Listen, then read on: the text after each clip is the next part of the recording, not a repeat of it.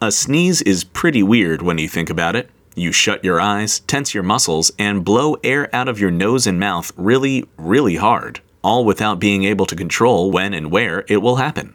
So, why do people sneeze in the first place?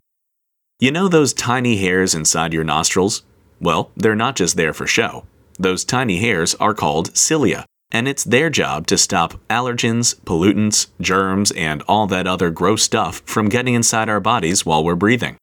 But cilia can't stop everything that makes its way into our nose. Sometimes those tiny particles can reach the mucous membranes that line the inside of our snouts, tickling the lining of our nostrils.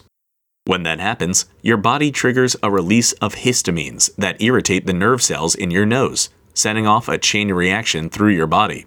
Your muscles tense, eyelids shut, diaphragm expands, and achoo!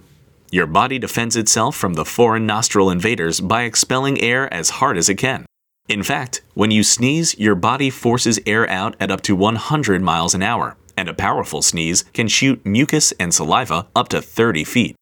There's plenty of other things that can trigger a sneeze besides random particles in the air. Allergens like pollen can be quite irritating for a nose and cause you to sneeze.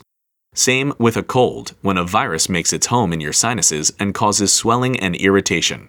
Heck, even simple sunlight can make you sneeze. That's called photic sneezing, and it happens to 1 out of every 3 people.